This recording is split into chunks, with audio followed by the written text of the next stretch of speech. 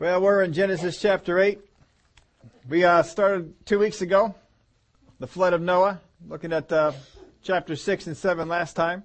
We looked at some of the things that were involved in the possible causes of the flood, some of the repercussions of the flood.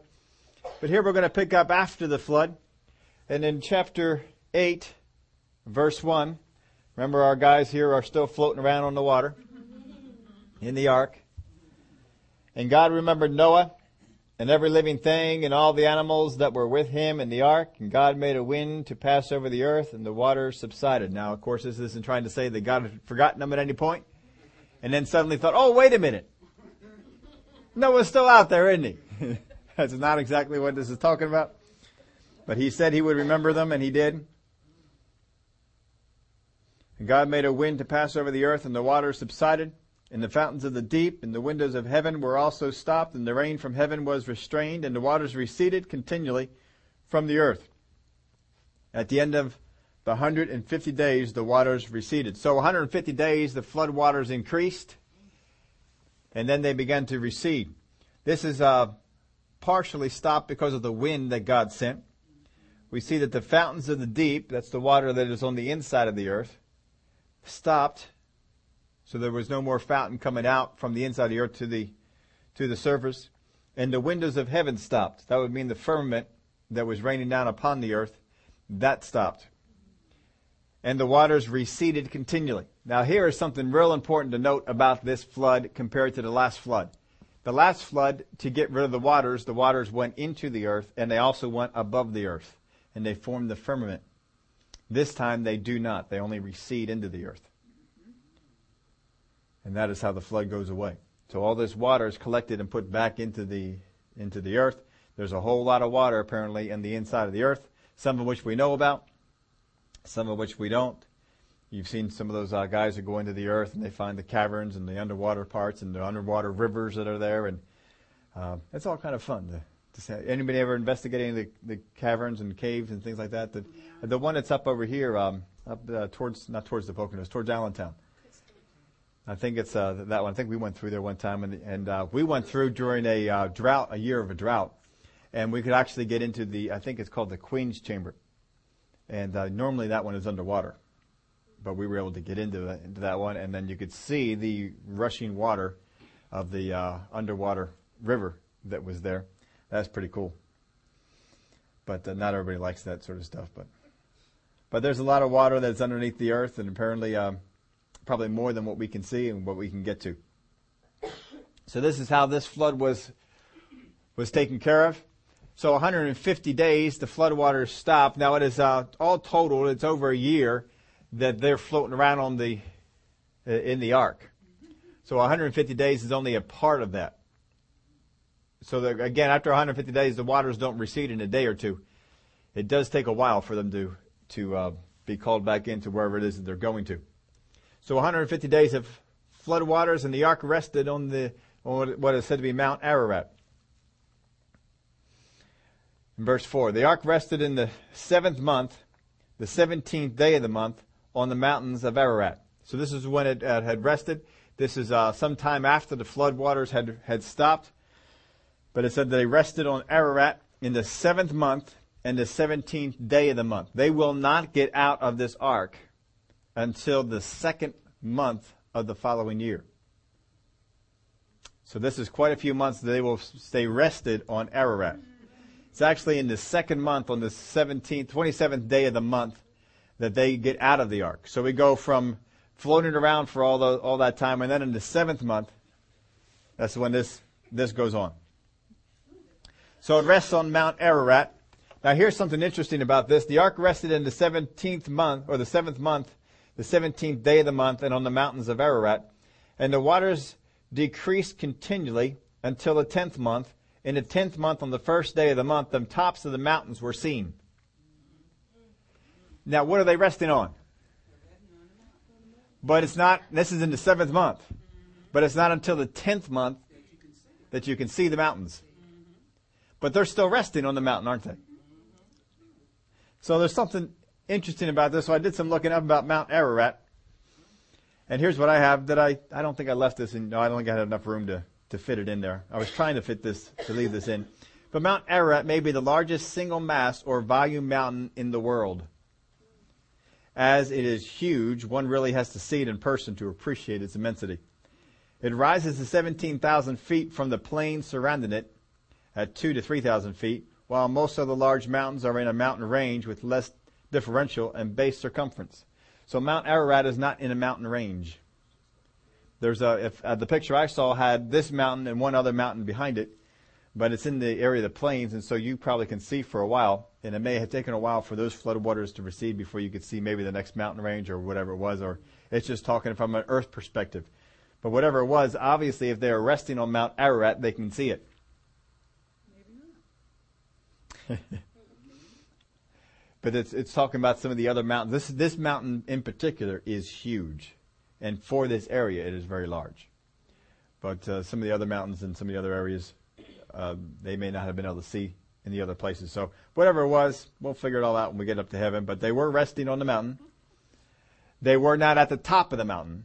Most of the places that we see do not have the ark. If the structures, the one particular structure that we have seen, if that is the Noah's ark, then it is not at the top at all. I believe it's around 1/3 of the way down, if I am remembering that right. Now, if you have not gone to this spot before, I know when we, a long time ago, we talked about the gold that the Israelites had, and the Mount Sinai and all that sort of stuff. We went through some of the pictures. We put them up on the screen of the true Mount Sinai, not the traditional Mount Sinai, but the actual Mount Sinai, the actual one that the Israelites went to.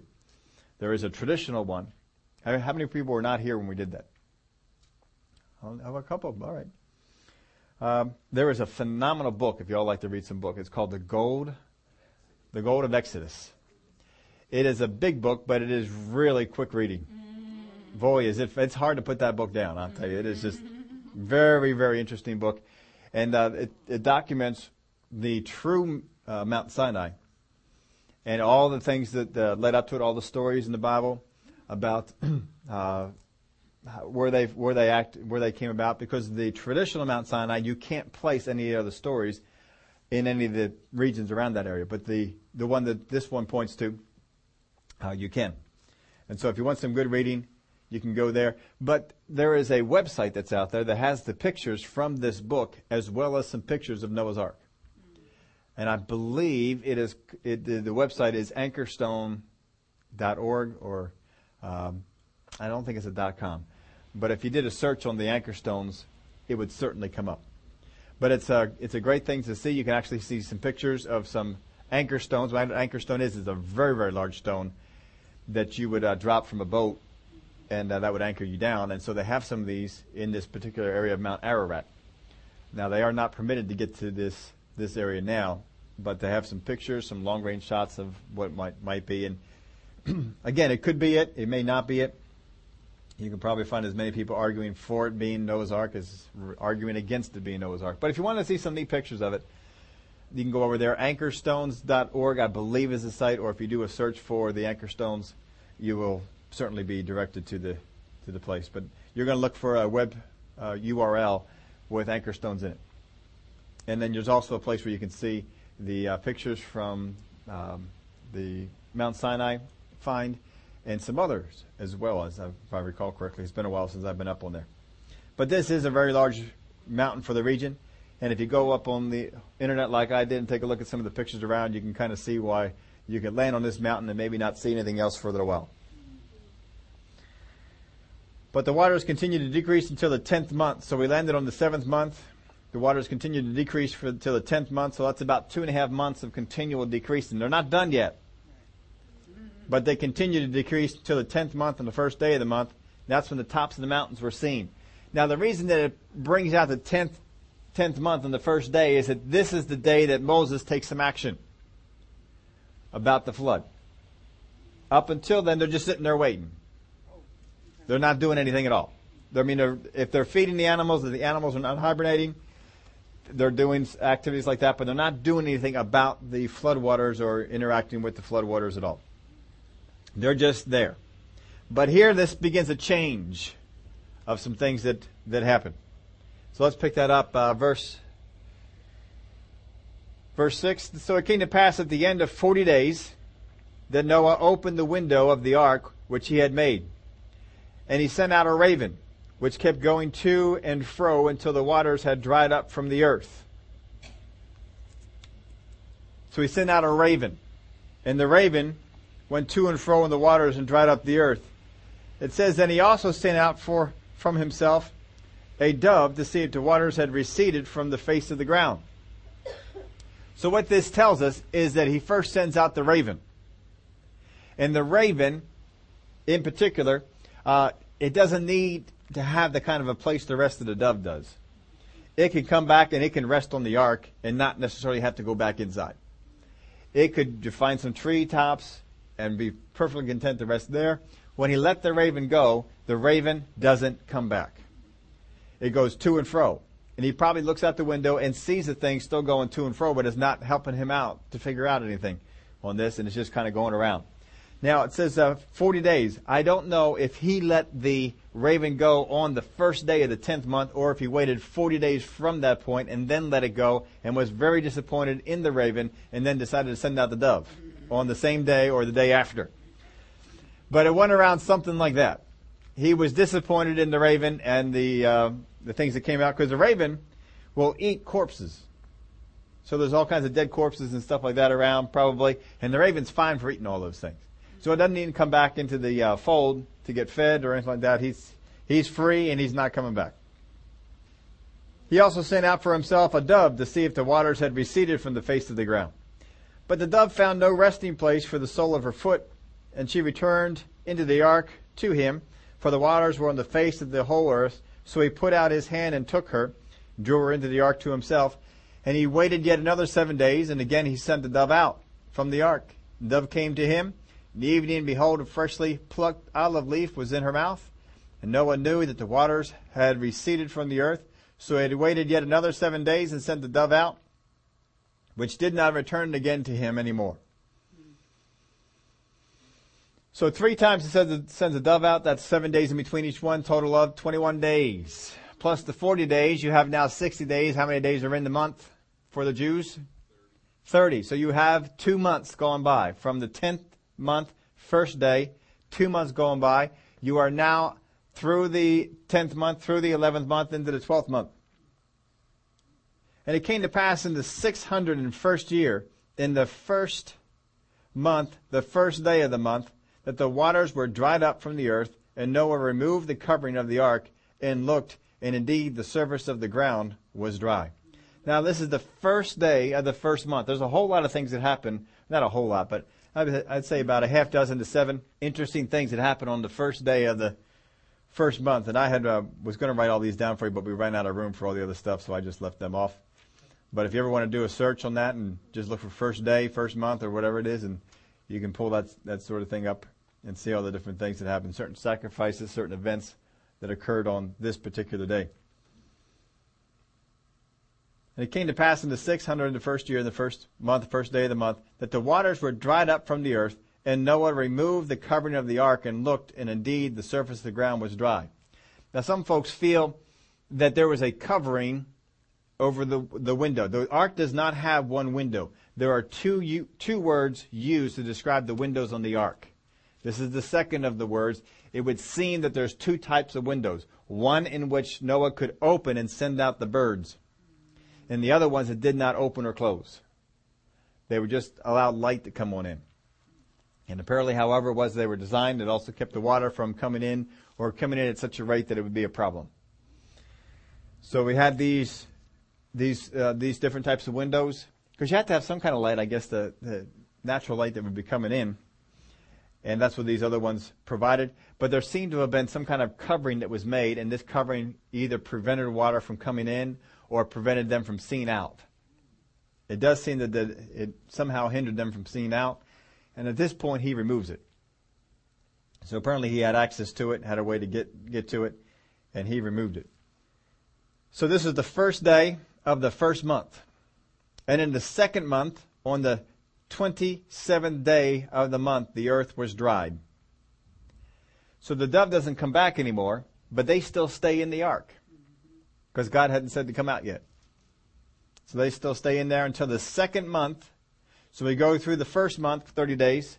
We go into the second month, 27 days. That's almost 2 more months staying in the ark. I'm sure if you were these guys, you'd be done. I'm done with this ark. I want to get out. And God spoke to Noah saying, go out of the ark, you and your wife and your sons wives with you. Bring out with you every living thing of all flesh that is with you, birds and cattle and every creeping thing that creeps on the earth, so that they may abound on the earth and be fruitful and multiply on the earth. So Noah went out, and his sons and his wives and his sons' wives with him. Every animal, every creeping thing, every bird, and whatever creeps on the earth, according to the families, went out of the ark. So this is the day everything goes.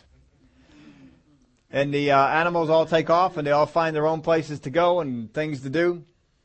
And he doesn't have too much to do with that until verse 20. Then Noah built an altar to the Lord and took of every clean animal and of every clean bird and offered burnt offerings on the altar. Now, if you just have an ark full of animals, I'm not sure that this is the most efficient thing to do, is to kill one of each of them. But that's what he does and offers them all as a sacrifice. I don't know that God called for this. It may have been in the original plans. God said, you're going to bring this many on because we're going to offer a sacrifice at the end. So it may well have been in God's plans. I don't really know of anything that said it, but he did it. God didn't say he was upset with him. So I'll have to assume anyway that this is okay by God. And the Lord smelled a soothing aroma. The Lord said in his heart, I will never again curse the ground for man's sake, although the imagination of man's heart is evil from his youth, nor will I again destroy every living thing as I have done. And he makes a covenant. And this covenant is extremely powerful, and one which we must always be in the place of understanding. Amen. While the earth remains, seed time and harvest, cold and heat, winter and summer, and day and night shall not cease. Amen. This is a covenant with God. This is not just something that says, this is something I really like to see happen. This is a covenant that God makes with Noah. Now we know from the Abrahamic covenant that once the originator of the covenant dies, what can you do to change it? Can't. You can add to it if you want to do more, but you cannot change the conditions of that original covenant. So the original conditions of this covenant cannot be changed. Noah is dead. Amen. So these things are going to go on. They will always go on. They will not cease from going on. Now we're going to go over some of the things that are established with this. Well, Noah and his family were in the ark for 1 year and 10 days, as I count them. I've seen someone count 1 year and 17 days. I'm not sure how you get to that, because it's not like you're counting the days. You're saying 1 year. So whatever the year was, it's 1 year. Because we went from the 17th day of the first month, or the second month, 17th day of the second month, to the 27th day of the second month the following year. That to me is 1 year and 10 days. I don't know where someone got 17, but anyway, that's out there. And those references, Genesis 7 tells you when they got on, Genesis 8 tells you when they got off. But here are the things that are established as being eternal. First off, the earth is established as being eternal. The earth will continue eternally. This is what God has said. These are the things that are going to happen. And we gave you this reference, and there's also a number of other references there. You can take your time if you want to. Head on out there and take a look at them and read them on over if you want to. Verse 21, and the Lord smelled a soothing aroma. Then the Lord said in his heart, I will never again curse the ground for man's sake, although the imagination of man's heart is evil from his youth, nor will I again destroy every living thing as I have done. So the living things that are on the face of the earth will be here, because God said it. Amen. That's why they're going to be here. Amen. So he goes on and says, while the earth remains. And how long will the earth remain? Seed time and harvest. There will be planting of seeds, and there will be reaping of harvest. For as long as the earth remains, there will be seed time, and there will be harvest. There will be cold, and there will be heat.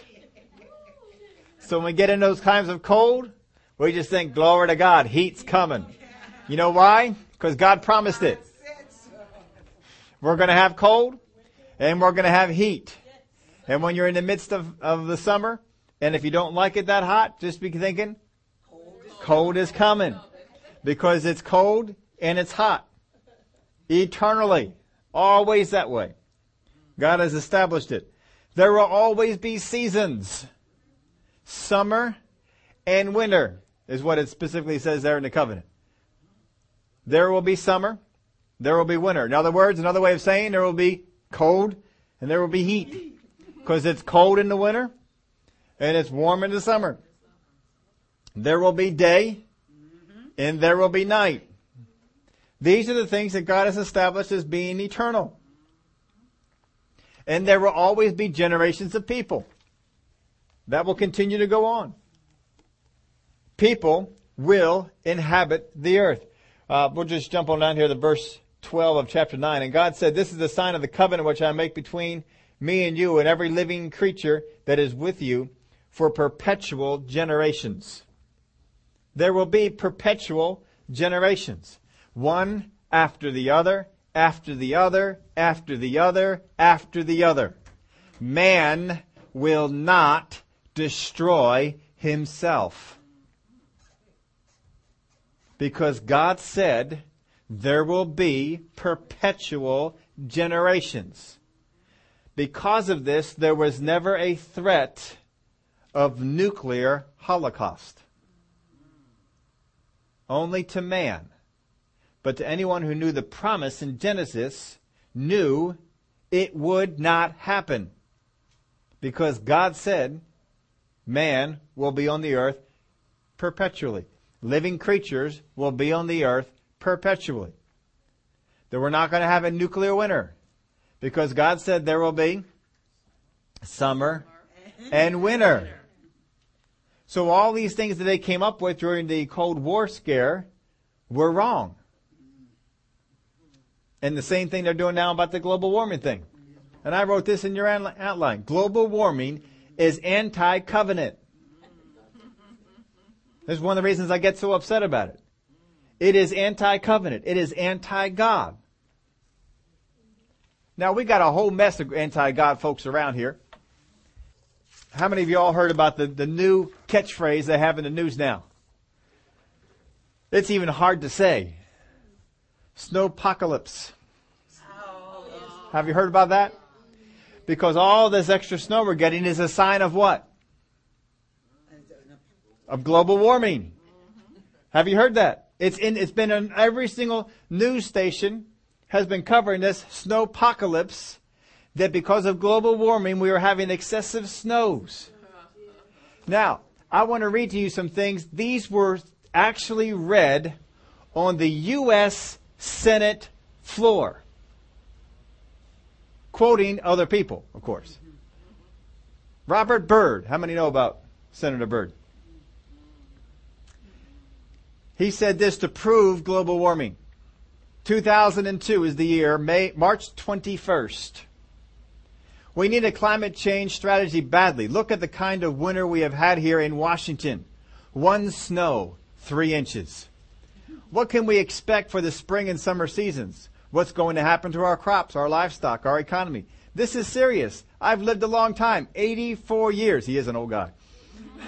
Something's going wrong out there. I don't need a scientist to tell me that. We had better do something about it. So, in 2002, Robert Byrd says that a lack of snow is a sign of global warming. 2003, Dianne Feinstein, June 21st. I'm sorry, 2005, June 21st. The Sierra Nevada snowpack is the largest source of water. The snowpack equals about half the storage capacity of all of California's man-made reservoirs. By the end of the century, the shrinking of the snowpack will eliminate the water source for 16 million people. The lack of snow was proof for her of global warming. 2007, October 29th, Barbara Boxster remarked that the most optimistic climate models for the second half of this century suggest that 30 to 70% of the snowpack will disappear. Now, no wonder we have people visiting our offices who are just already hurting from the recreational industry in this nation. They see what's happening. They see the handwriting on the wall. We have to act. So she is saying that the people in the recreational area, the people who have snow for skiing and stuff, there's no snow, and so we need to act because they're not getting snow for recreation, and this is all a sign of global warming, so we have to do something about the global warming to help people get more snow. April 22nd, 2008, Senator Amy, boy, I can't even say this one, from Minnesota, Klobuchar. I don't even know who she is. I mean, I've heard of everybody, but I have not heard of her. I heard it from the head of our Snowmobile Association who testified at a forum that I had with our governor on climate change in January because they've been decreasing snow levels. I hear about it from ice fishermen because they have seen that it takes longer for the ice to freeze and they can't put their fish house out. Then we go back to Barbara Baxter again. March 19th, 2009. 2009.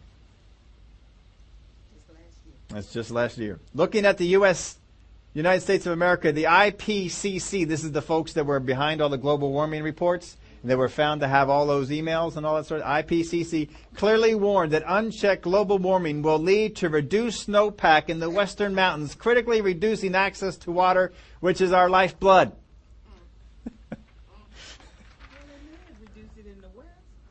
So, when you have a lack of snow, it is because of global warming. When you have excessive snow, it is because of global warming.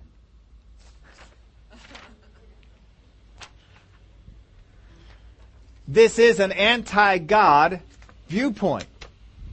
It is anti-covenant. It is anti-God. Now, not everybody has heard about this report. I was surprised at this. But you actually have to go to the UK because the US places aren't reporting this a whole lot. But in the UK, one of the main scientists apparently got caught. And this is what he says. This is his picture. The academic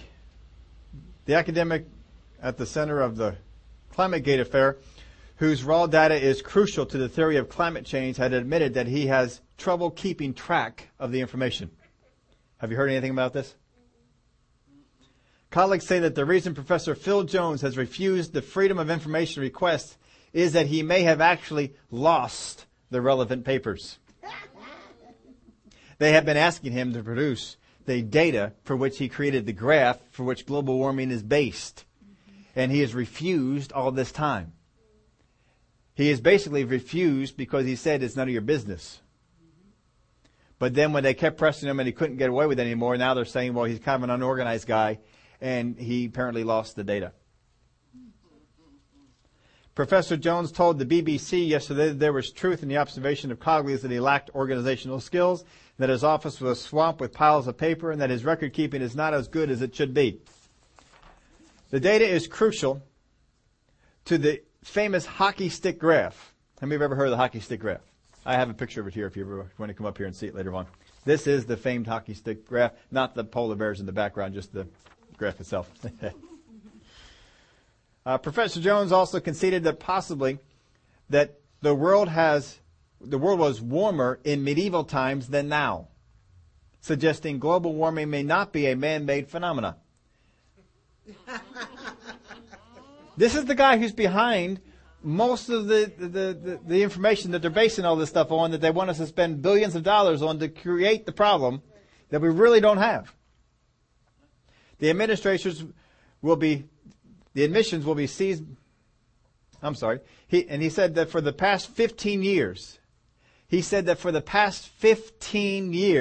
there has been no statistically significant warming. This is the guy behind all the graphs, behind all the data. He is saying that for the past 15 years, there has been none. The admission will be seized on by skeptics as fresh evidence that there are serious flaws at the heart of the science of climate change, that the orthodoxy that recently rises in temperature are largely man-made. Professor Jones has been in the spotlight since he stepped down as director of the University of East Anglia's Climatic Research Unit after the leaking of emails the skeptics claim showed scientists were manipulating data. We talked to you about that before. The raw data collected from hundreds of weather stations around the world and analyzed by his unit has been used for years to bolster efforts by the UN Intergovernmental Panel on Climate Change to press governments to cut carbon dioxide emissions. Again, they're trying to promote that carbon dioxide is the cause of all this problem. And so, the places you can go with that is just crazy. Following the leak of the email, Professor Jones has been accused of scientific fraud for allegedly deliberately suppressing information and refusing to share vital data with critics. Discussing the interview, the BBC's environmental analyst Roger Harabin said he had spoken to colleagues of Professor Jones who had told him that his strengths included integrity and doggedness, but not record-keeping and office tidying. Mr. Harabin, who conducted the interview for the BBC's website, said the professor has been collecting tens of thousands of pieces of data from around the world to produce a coherent record of temperature change. The material has been used to produce the hockey stick graph, which is relatively flat for centuries before rising steeply in recent decades. According to Mr. Harabin, colleagues of Professor Jones said his office is piled high with paper, fragments from over the years, tens of thousands of pieces of paper, and they suspect what happened was he took in the raw data to the central database and then let the pieces of paper go because he never realized that 20 years later he would be held to account over them. Asked by Mr. Harabin that these issues, Professor Jones admitted the lack of organization in the system had contributed to his reluctance to share data with critics, which he regretted. But he denied that he had cheated over the data or unfairly influenced the scientific process and said he still believed recent temperatures rises were predominantly man-made. Asked about whether he lost track of data, Professor Jones said there is some truth in that. We do have a trail of where the weather stations have come from, but it's probably not as good as it should be. There is continual updating of the data set. Keeping track of everything is difficult. Some countries will do lots of checking on their data, then issue improved data, and it can be very difficult. We have improved, but we have to improve more. He also agreed that there have been two periods which experienced similar warming from 1910 to 1940 and from 1975 to 1996, but said these could be explained by natural phenomena, whereas most recent warming could not. He further admitted that in the last 15 years there had been no statistically significant warming, although he argued this was a blip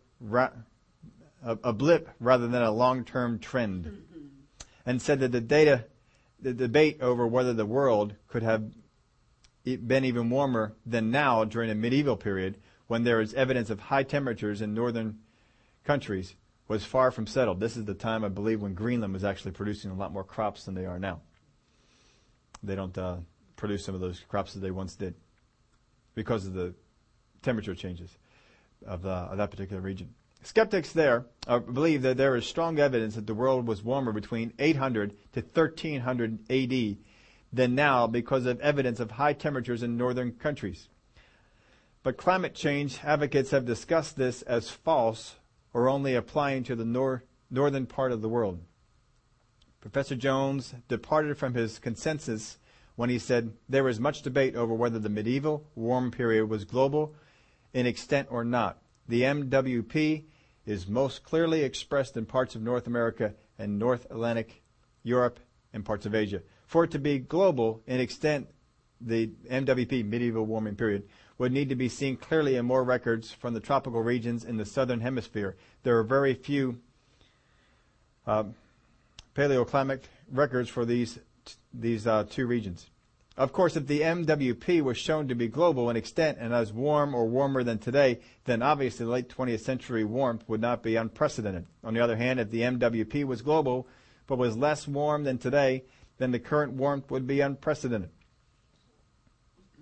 Skeptics said that this was the first time a senior scientist working with the IPCC had admitted to the possibility that the medieval warming period could have been global and therefore the world could have been hotter than now. Professor Jones criticized those who complained he had not shared his data with them, saying that they could always collect their own from publicly available material in the U.S., and he said the climate had not cooled until recently, and then barely at all. Now, of course, that was part of their problem. They were collecting data that was different from theirs, and they were asking him to come up with it, but they didn't bring that part of it out. Mr. Harabin told Radio 4 Today program that despite the controversies, there still appeared to be no fundamental flaws in the majority scientific view that climate change was largely man-made. Believe that. But Dr. Benny Pizer, director of the Skeptical Global Warming Policy Foundation, said Professor Jones' excuses for his failure to share data were hollow, as he had shared it with colleagues and mates. He said that until all the data was released, skeptics could not test to see if it supported the conclusions claimed by climate change advocates. He added that the professor's concessions over medieval warming were significant because they were his first public admission that the science was not settled. Now, some of the data that they collected from the trees, have you ever heard of the trees being used? You heard some of the tree rings that were used in some of the group?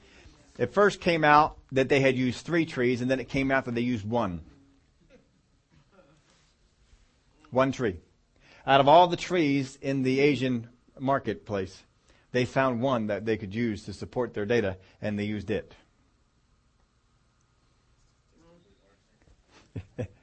These are the folks that you're up against. And what I want us to understand is the reason I get passionate about this topic is it is anti-God. Because God said, while the earth remains, there will be seed time and harvest.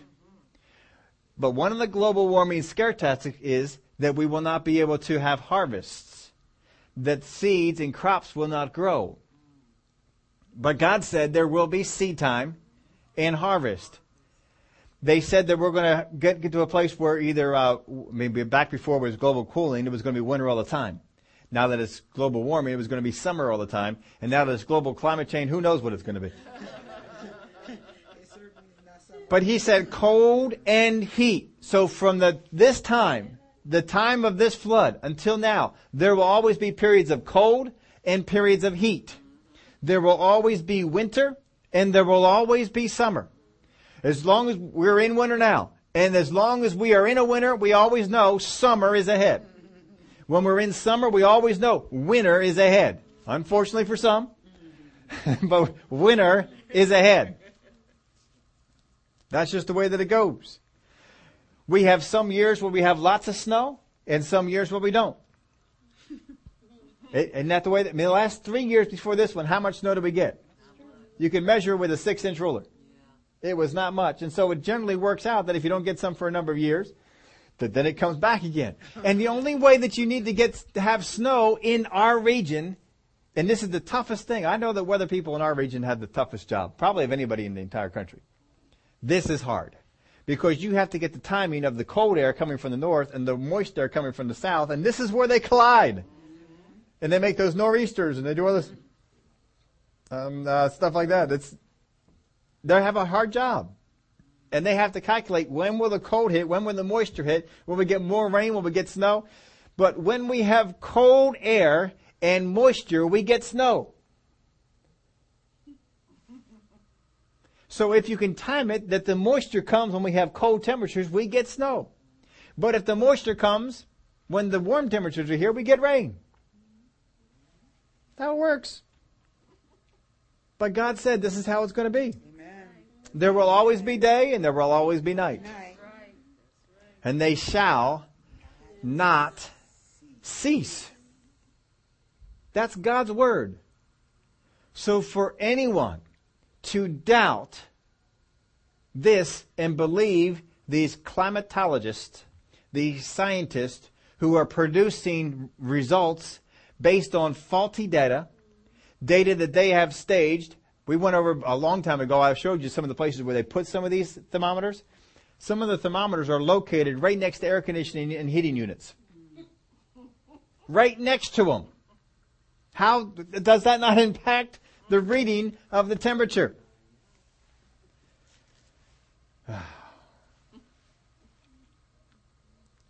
And then when you call them on it, well, it's can't really produce the data. Kind of got lost. It's just, you can't find it right now, but it's there. And when we put it in, it was right.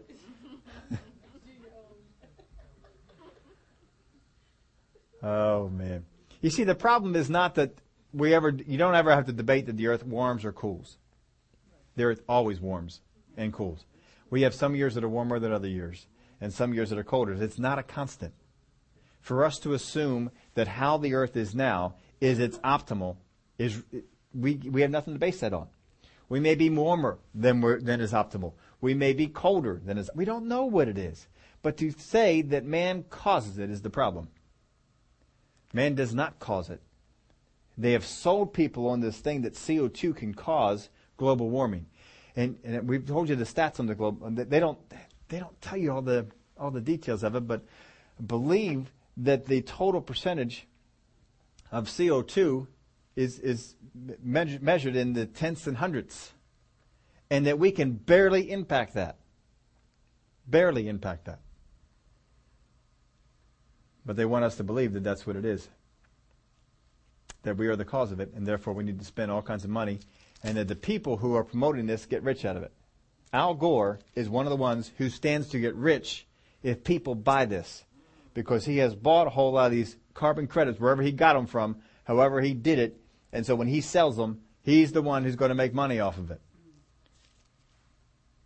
It's just tough for me to understand how folks want to buy into what someone wants to preach and teach when they stand to benefit from people buying into it. But that's where we're at with it. Please understand, this covenant, this is back in the book of Genesis. From the time of Noah's flood, God said this will be in force. How many have ever seen a rainbow? The rainbow is proof. Yes. Amen. And that's where we get to go on here. So God blessed Noah and his sons and said to them, be fruitful and multiply and fill the earth. Same command that was given to Adam and Eve. And the fear of you and the dread of you shall be on every beast of the earth, on every bird of the air, and on all that move on the earth, and on all the flesh of the sea. They are given into your hand. Every moving thing that lives shall be food for you. Now, the food laws of the later time were not put in there. So at this point, everything that moved, they could eat. Now, later on, for the Jews, it was going to be put in for certain ones to be clean and unclean and stuff. And even Noah apparently knew there were some unclean animals, and he didn't offer them a sacrifice. But right now, every moving thing that lives shall be food for you. I have given you all things, even as the green herbs, but you shall not eat flesh with its life, that is the blood. Now, here's an interesting observation. When Adam and Eve are put in the garden, they are basically herbivores. They're not eating meat.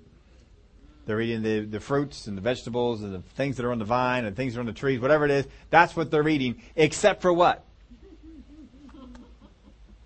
There's one thing they weren't supposed to eat. The tree in the center. But it was part of the vegetation, wasn't it? Mm-hmm. But they were not allowed to eat that. Right. Now we had the same thing in the meat category. You can eat all of it, but not the blood. It's almost the same thing as what was in the garden. You can eat all of it, but not this tree. You can eat all those things, just not the blood. Drain the lifeblood out of it first. Surely for your lifeblood I will demand a reckoning. From the hand of every beast I will require it, and from the hand of man. From the hand of every man's brother I will require the life of man. Whoever sheds man's blood, by man his blood shall be shed. What is that? Death penalty. That is the death penalty. For in the image of God he made man, and as for you, be fruitful and multiply, bring forth abundantly in the earth, and multiply in it. So God institutes the death penalty. God institutes the death penalty. He says, if you kill a man, then by man shall you die. That is the death penalty, isn't it? And it's put in by God. Now, somebody asked me this recently, and I didn't have a number on it. If you're here tonight, I forgot who asked me it. There is an answer to it. I did look this up. How many things is there a death penalty for? And I think when somebody asked me, I just said a lot. 42. 42 offenses in the Bible require the death penalty. Now, that's in the Old Testament and the laws that were given to the Jewish people. 42 things. And killing a man or woman was one of them. But there were 41 others beside that. Then God spoke to Noah and to his sons with him, saying, as for me, behold, I establish my covenant with you and with your descendants after you. So the covenant established with him and with all the descendants. Are you one of the descendants of Noah? We all are. We all came from Noah. So we're part of the descendants. We're part of the covenant. There is not a soul on the earth alive today who cannot trace their roots to Noah. There is not a single one. Because the only ones who populated the earth was Noah and his wife, and Noah's 3 sons and their wives. They all came from Noah. Every single one. Every race, every person with every language, makes no difference. We all trace it back to there, so therefore we all are in this covenant. This is what benefits us. Verse 10. And with every living creature that is with you, the birds, the cattle, and every beast of the earth with you, all that go out of the ark, every beast of the earth, thus I establish my covenant with you. Never again shall all flesh be cut off by the waters of the flood. What is one of the things that the global warming folks like Al Gore want to say is going to happen? It's going to flood. It's going to flood. It's not going to flood. Because God said it's not going to flood. I think God is more powerful than Al Gore. And I trust God more than I trust any of these other scientists who want to come out there. This is what God said. Yeah, but we had to be responsible, and if we're irresponsible, then that just... No, it does not. There is no condition that God puts on Noah that he must do to uphold the covenant. He says, this is the covenant that I'm making with you. I will not do this ever again. Amen. This is it. This is God's word. And God's word is more powerful than any faulty scientist's data that they punch into a computer and get whatever results out of it they want to get.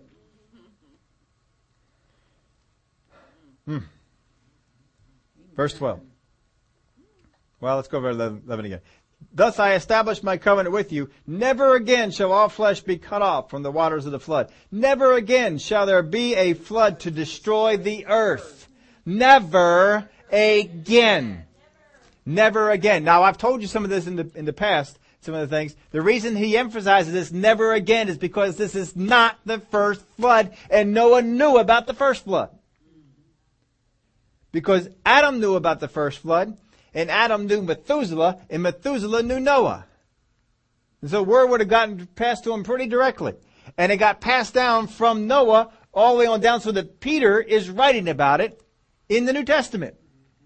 The flood that destroyed the world that then was, which was not Noah's world, it was the pre-Adamite world. Because Noah's flood does not destroy the world. Because Noah and his family were preserved. All those animals were preserved. All the plant life was preserved. All the fish were preserved. The world was not destroyed. The only world that was destroyed was when we come upon the earth and the waters are upon the earth. And the Spirit hovered over the face of the waters. And there was no life. And God said, let there be light. He had already had a sun, but now let there be light. And he began to establish the things that brought life back in. And then recreated life and put it upon the earth. There was no life up until then. But he says, I will never do this again. I did it once, I did it twice. I'm not doing it again. Not doing it again. This is it. And God said, this is the sign of the covenant which I make between me and you and every living creature that is with you for perpetual generations. I set my rainbow in the cloud, and it shall be the sign of the covenant between me and the earth. When does the rainbow happen? When it rains and the sun comes out. The sun reacts with the rain and creates the prism effect, and we get the rainbow. And God says every time that it rains and the sun comes out while it's still raining, I'm just renewing my promise to you. Amen. I'll never do this again. Every time you look up at the rainbow, you can tell your kids, that's God telling us He'll never do this again. It will never flood on the earth again. I will not destroy mankind again.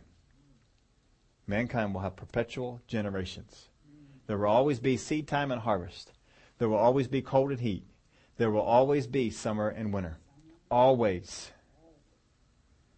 As long as the earth is here, this is going on. Amen. It shall be when I bring a cloud over the earth that the rainbow shall be seen in the cloud. And I will remember my covenant, which is between me and you, and every living creature of all flesh. The water shall never again become a flood to destroy all flesh. The rainbow shall be in the cloud, and I will look on it to remember the everlasting covenant between God and every living creature and all flesh that is on the earth. And God said to Noah, this is the sign of the covenant which I have established between me and all flesh that is on the earth. The Word of God actually tells us that God set up boundaries for the water. And the water is not allowed to cross the boundaries. It is done. This is God's covenant with us. This is what He says He will do. We do not have to become afraid when Barbara Baxter gets up in the Senate and begins to talk about things that are happening and how it's going to destroy the earth. It will not happen. Amen.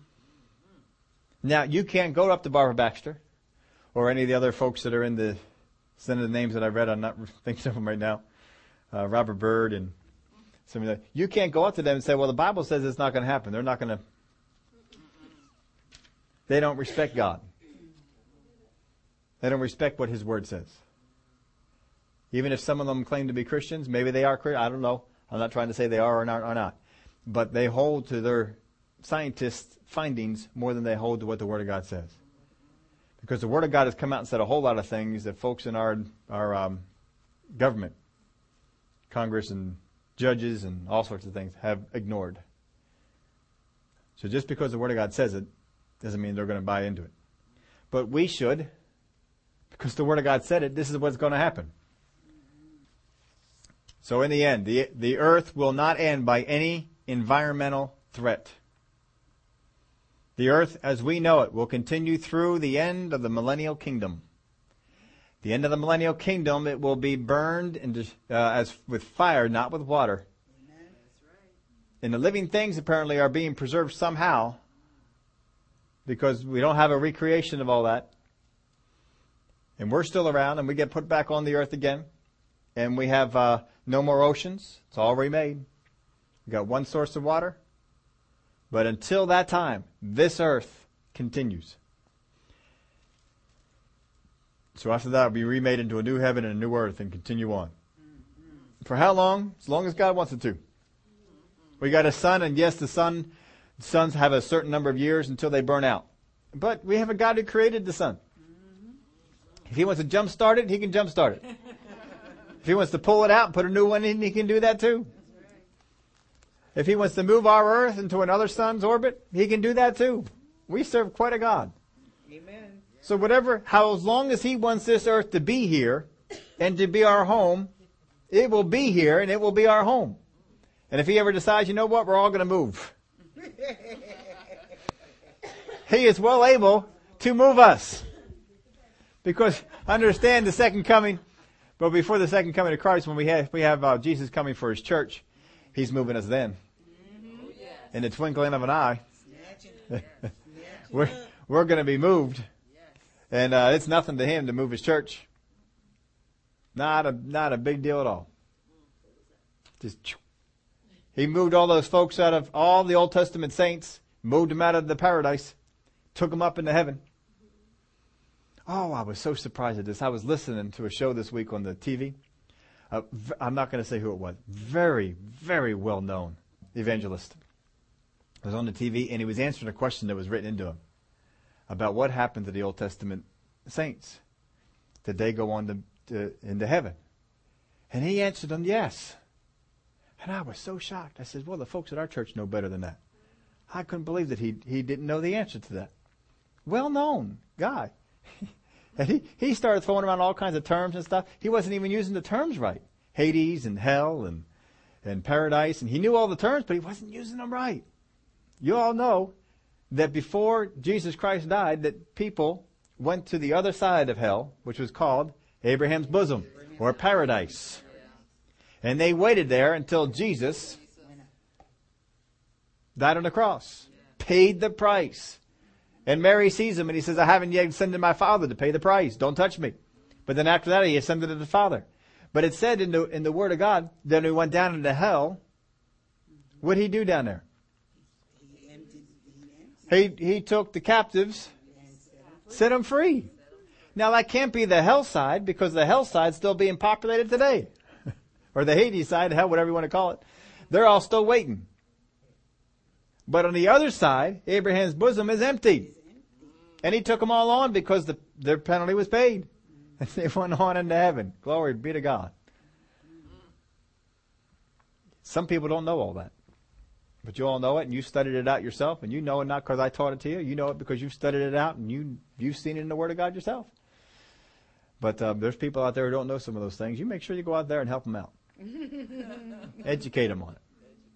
Tell them what's going on with the Word of God. People are out there asking questions like this, and where do we go? Where do we go now when we die? Directly to heaven. We don't go to paradise. The place is empty. We don't need to go there. We're going on because the price has been paid. We are redeemed. Amen. But please understand how important this thing is. God said, I will never destroy this earth with a flood. Amen. I have a covenant with you that there will always be seed time and harvest. There will always be summer and winter. There will always be cold, and there will always be heat. That's how it is. And it does not matter what scientist wants to come up with whatever. Understand, in 1984, when they first brought in the global warming hoax, in an interview, I believe it was David Brinkley, his show, I forget what he calls that, This Week with David Brinkley. I think it was him. He was interviewing and I don't know what David Brinkley's view on the whole thing was, and he's dead now, but I don't know. The interview wasn't about David. David was interviewing this particular scientist. And this particular scientist said in 1984, he says, we're not positive that this is true, but it could be. And if it is true, it will be irreversible in 20 years. 2004. Of course, the well-known actor, he's a fun actor. I enjoy him. The guy from Cheers. Ted Danson. He said in the 60s, that if we don't act now, the oceans will die in 20 years. They love 20 years. 10 years, 15 years, 20 years. Because, it's far enough out that if it doesn't happen, we can still reap the benefit of people thinking it's going to happen. But it's close enough that we feel like we ought to act. The oceans were going to, in the 60s, the oceans were going to die in 20 years if we didn't do anything. I forget what year in the 60s it was, 67, 68, 69. I don't know when it was that he came out with that prediction. And he even said later on, he says, well, we exaggerated that because we just wanted to get the problem to be known. Oceans are doing fine. Polar bears are doing fine. So you understand, I get passionate on this thing, and this is why. This is anti-God. This is anti-covenant. Do not buy into anything that they say. Because that is wrong.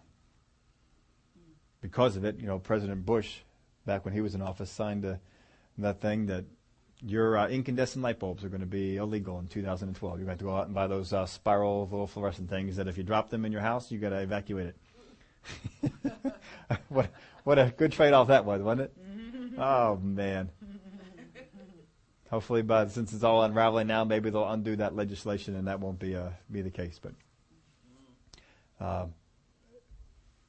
plenty of leaders in history have been falling for this stuff, but don't you fall for it. Don't you? You know better.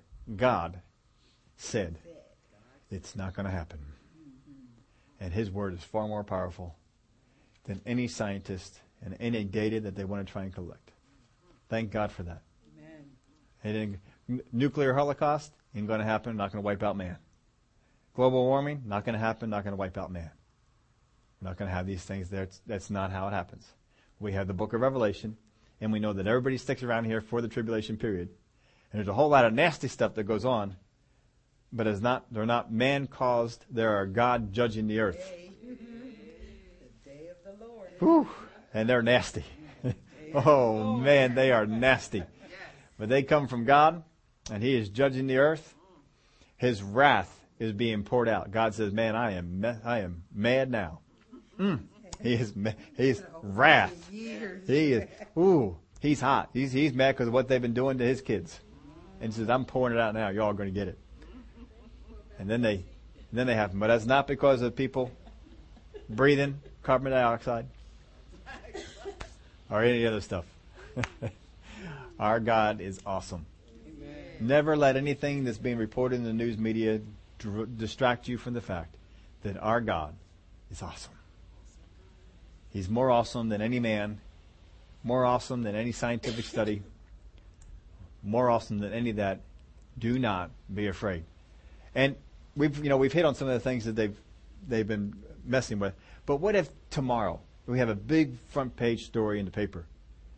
Earth is in the path of a huge meteor. There is no hope to destroy this thing. We're dead in 1 year. What would you do? What would you do? Simply say, it's not going to happen. It's not in the book. We're not going to get wiped out in that way. This is how God said. We're all here into the tribulation. We're all here into the millennium. It ain't going to happen that way. And just relax. Rest and relax. All the world goes into a full-fledged panic, but you should just be relaxed. It's, you know what's going to happen in 6 months after that. They're going to say, well, it's not quite on the trajectory we thought. Yeah. There's something like that. And you would have been all upset for nothing. All you had to do is trust the Word of God. All you got to do. Don't be looking for His prophets to be rising up and saying, thus says the Lord, you shall be preserved when this comet hits. No, you just go to the Word of God in Genesis. It says, God, you said there will be perpetual generations. That you will not destroy all living things from the face of this earth. I thank you that you will not do that. This is what your Word said. And when you have a rainbow, there it is. That tells me it's still on. Glory to God. Father, we thank you for the certainty of your Word. We know beyond any shadow of a doubt that what you promised is true. That the covenant you made with Noah has endured all these times and will continue to endure. As long as the earth is here, this is what you said you'll do. We thank you for it. We will not accept any fear that the news media and the people around us try and put on. We will not receive it because we have received the Word of God. And that Word says, I will not do this. I will not let this happen. This is the covenant between our God and us, the descendants of Noah. We thank you for it. In Jesus' name, amen.